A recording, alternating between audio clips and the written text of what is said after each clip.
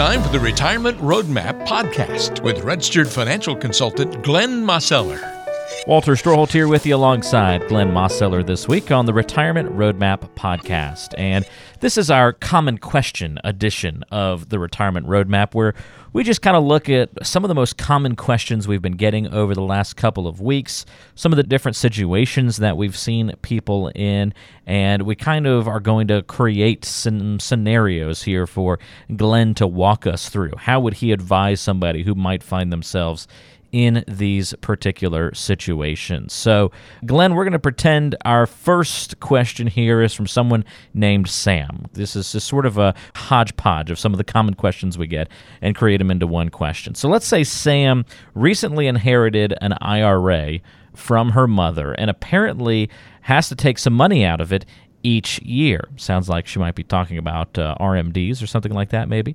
And she's wondering, should I take out a little bit each year, or should I just go ahead and take everything out all at once and then invest it elsewhere where I don't have the hassle of having to take some out every year? What would you give somebody in terms of direction? What kind of ideas would you have for them if they were in a similar situation to that? Well, Walter, I mean, the first thing, obviously, is that there's not a one-size-fits-all answer to this type of thing. I mean, there's going to be a lot of different variables.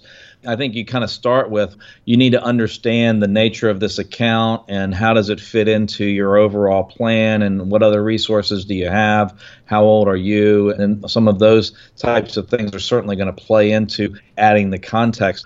And when we're talking about inherited IRAs, one thing we have to realize is that, number one, it's an inherited IRA. You're inheriting it from somebody else who was not your account, and it wasn't your spouse's account. It was another person. In this case, it was her mother, right? So now we have this inherited IRA. Number one, we have to make sure that it's titled properly, and we don't just put our name on it and call it our own IRA. And that's going to be taken care of by a financial professional who knows what they're doing. But secondly, once we know that it's titled properly, we need to ask ourselves, well, how old was mom when she passed away? Was she already past 70 and a half and she was taking her required minimum distributions? If that's the case, then we have to ask the question, well, did mom take her required minimum distribution that year when she passed away? Maybe she did, maybe she didn't, but that required minimum distribution has to be taken for mom. And so we need to know the answer to that. And if she has already taken it, or she needs to take it or needed to take it, then that has to be taken out. If she wasn't quite 70 and a half yet, and there was no need to take her out a required minimum distribution for herself, then we don't have to worry about that first required minimum distribution. Then the second thing we need to really think about is okay, well, now we've got this inherited account, we've titled it properly. What are my options in terms of taking the money out? There's two different options. One is that you can make sure that the account is fully liquidated within a 5-year time frame, okay? Or you can potentially do what's called a stretch IRA, and you can stretch it out over your entire lifetime by taking required minimum distributions.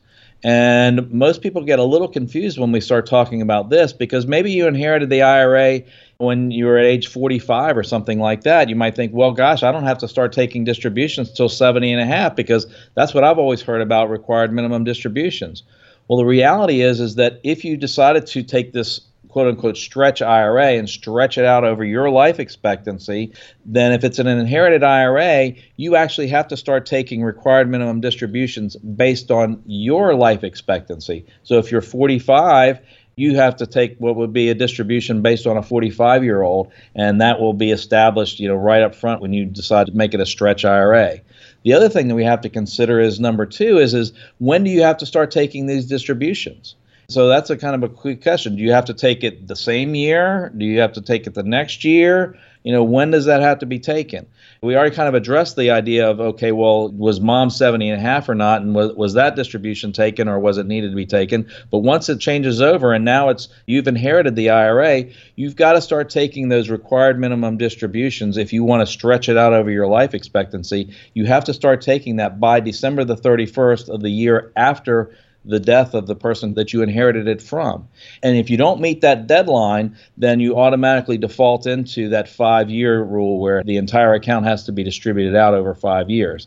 So I know that we've gone through a lot of the rules and it's kind of tricky and confusing. What I would suggest is obviously, you want to sit down, you can come in, make an appointment, or make sure you sit down with somebody who knows what in the heck they're talking about, because there's an awful lot of I's to get dotted and T's to get crossed, and making sure that you're following all the rules.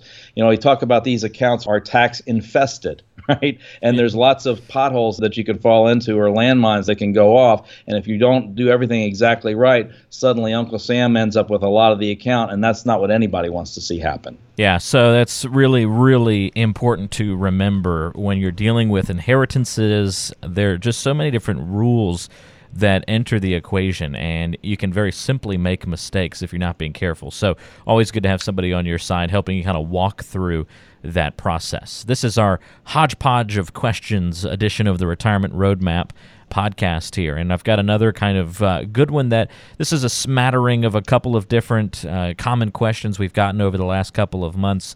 We'll say this one's from Scarlett. How about that? Scarlett says, I have long-term care insurance that we got a good deal on through my work, but I just found out that the cost is about to go up significantly, almost double, in fact. Should I drop it, or is it worth keeping? I'm sure you've seen situations like this many times before, Glenn. Oh, sure. Walter, these kind of things happen. And that's one of the things that sometimes with insurance products, particularly like long-term care, it's funny when we talk about long-term care insurance, particularly when it's a traditional type of policy. And what I mean when I say a traditional type of policy is that you're paying regular premiums, maybe they're monthly or quarterly or maybe an annualized premium. So you pay that throughout the years. And then if you need it later on in life and need long-term care, then it's there for you. But if you end up not needing it, then it ultimately kind of goes away. It's kind of, think about when you've got a homeowner's policy, right? You pay for your homeowner's insurance through the years. You very rarely have a claim, and certainly rarely see a scenario where somebody's house burns down. But yet they have that insurance, and so if you need it, it's there. But if you don't need it, it's something that you've just paid for just to make sure. So now when we think in terms of long-term care, well, we have to ask the question, well, how can I hedge this risk, or how can I make sure that I can have this kind of taken care of in my, when I might need it?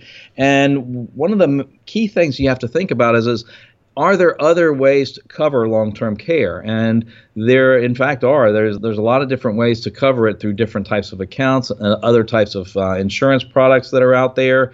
To answer Scarlett, in this particular case, there's not really any way to know until you have more details about her particular situation. Maybe it's going to double, in terms of the premiums, but maybe it's still a good deal. Or, we have to kind of see, well, how old is Scarlett, and how soon would she likely need long-term care? What other resources does she have, and what kind of other plans do we have in place?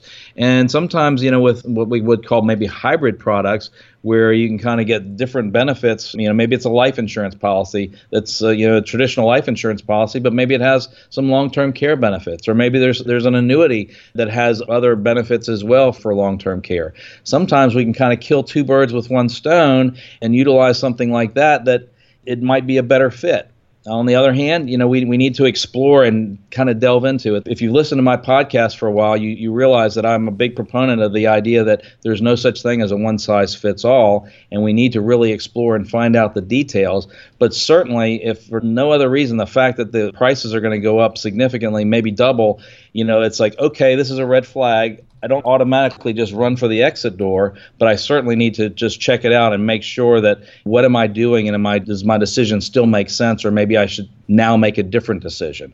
And that's where hey, it's a good idea to get some guidance, because let's face it, Walter, not very many people spend a lot of time studying this and understand how these different types of policies work and what kind of needs there might be, and those types of things. So, get that second opinion, or consult with somebody who kind of help you walk through your decision-making process as to whether or not you want to hold on to it, or whether it's time to move on and do something else. Yeah, absolutely. I think that makes a lot of sense, Glenn. And That's why you have to be so careful about things that are on that periphery of financial decision making, like long-term care insurance. Again, it's not about, okay, what return am I getting on these dollars, but it's still a huge part of the equation. How do you handle the issue of long-term care? And there's a couple of different directions for you to think about that Glenn just outlined. Let's get one more kind of on our hodgepodge of questions here, Glenn. This has been a pretty common one from a lot of different people, I think, not just over the last couple of weeks, but over the years.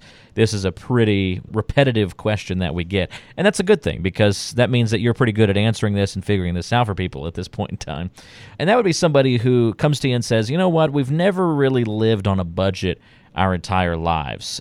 And so now, why would we want to go and now live on a budget in retirement if we haven't been used to that throughout our whole lives? However, if we don't have a budget, how do we make sure we don't run out of money, 10 years before we die, 10, 20, 30 years into retirement, we run out of money. So how do you help handle that issue of folks who have never lived on a budget and now kind of start to see at least the need for a budget, or at least kind of recognize that, their way of doing things is going to make things harder going forward? Well, Walter, this is a tough one. Budget is a kind of word like diet, right? Nobody likes a budget and nobody likes the idea of a diet. But we really have to be aware of what's coming in and what's going out and what resources do we have. And really, when we're thinking about the budgeting process or figuring out the income plan, I think it's a better way of thinking about it, is that our income plan should be tied to our expenses.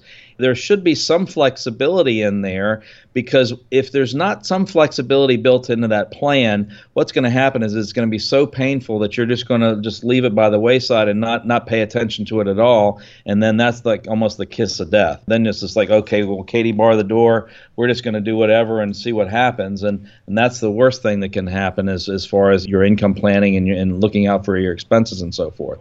One of the key things is that we talk about having income and income streams, and certainly one of those is Social Security, right? And one of the big benefits of Social Security is that, it's income for life. It's going to come in there. It's going to be deposited into that checking account, month in and month out, year in and year out, all the way through until you pass away.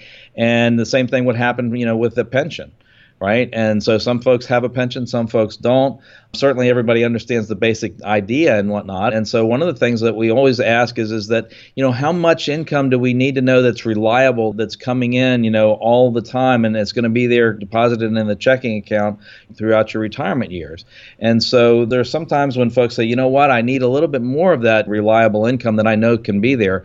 And so we start to explore and find out, well, how can we position monies to make sure that happens? And that preferably we'd like to see, a way of being able to have that cash flow or that income increase over time so that we can help hedge against inflation. And there are different ways of planning for that. And of course, we need to explore what are the particulars about your income streams and the assets that you have and whatnot to find out and build a plan. But what I would say is that you don't be resistant to the idea. What we've got to do is we have to work with the idea of a budget or an income plan needs to fit where you are in life and also fit what you have and the resources that you have and the lifestyle that you want to lead. And it should be something that's extra comfort and rather than creating pain. And so if it's only about pain, then you kind of need to shift thoughts about it. Or maybe, think about, maybe who are you talking to about how are we going to deal with this? And maybe it's time to get a second opinion. If you can't see a way out, out of it and just making it something that's just awful and arduous, well, then obviously you need to get a different coach or, have a different consultant. And, that's certainly something that I encourage folks. It's like, let's sit down, let's get a second opinion, and let's kind of see where you are. Where do we need to make some changes and adjust so that we can know for sure that you're not going to outlive your money. So important to remember all of those things. And if you need to have that kind of conversation with a financial advisor and you haven't been able to do that before, or maybe you just haven't had these kinds of conversations at all with your current advisor, always good to get a second opinion of how you're doing things as you approach retirement. And Glenn Mosseller can provide you with a free consultation if you just go to the bottom of the page on GreensboroRetirement.com. Again, that's GreensboroRetirement.com. You can schedule a review there by clicking free consultation at the bottom. Or you can call Glenn directly at 336-291-3535. Glenn's a registered financial consultant and the founder and president of Roadmap Financial Consulting with an office in Greensboro on Mears Chapel Road. Again, go to greensbororetirement.com to schedule a free consultation, or you can call 336-291-3535. Make sure you're making the right choices with your financial life, and Glenn can help walk you down that road and serve as your coach through the process. Thanks so much for tuning in to today's podcast, the hodgepodge of some of the common questions we've been getting over the last little while. We'll look forward to talking to you again next time here on the Retirement Roadmap.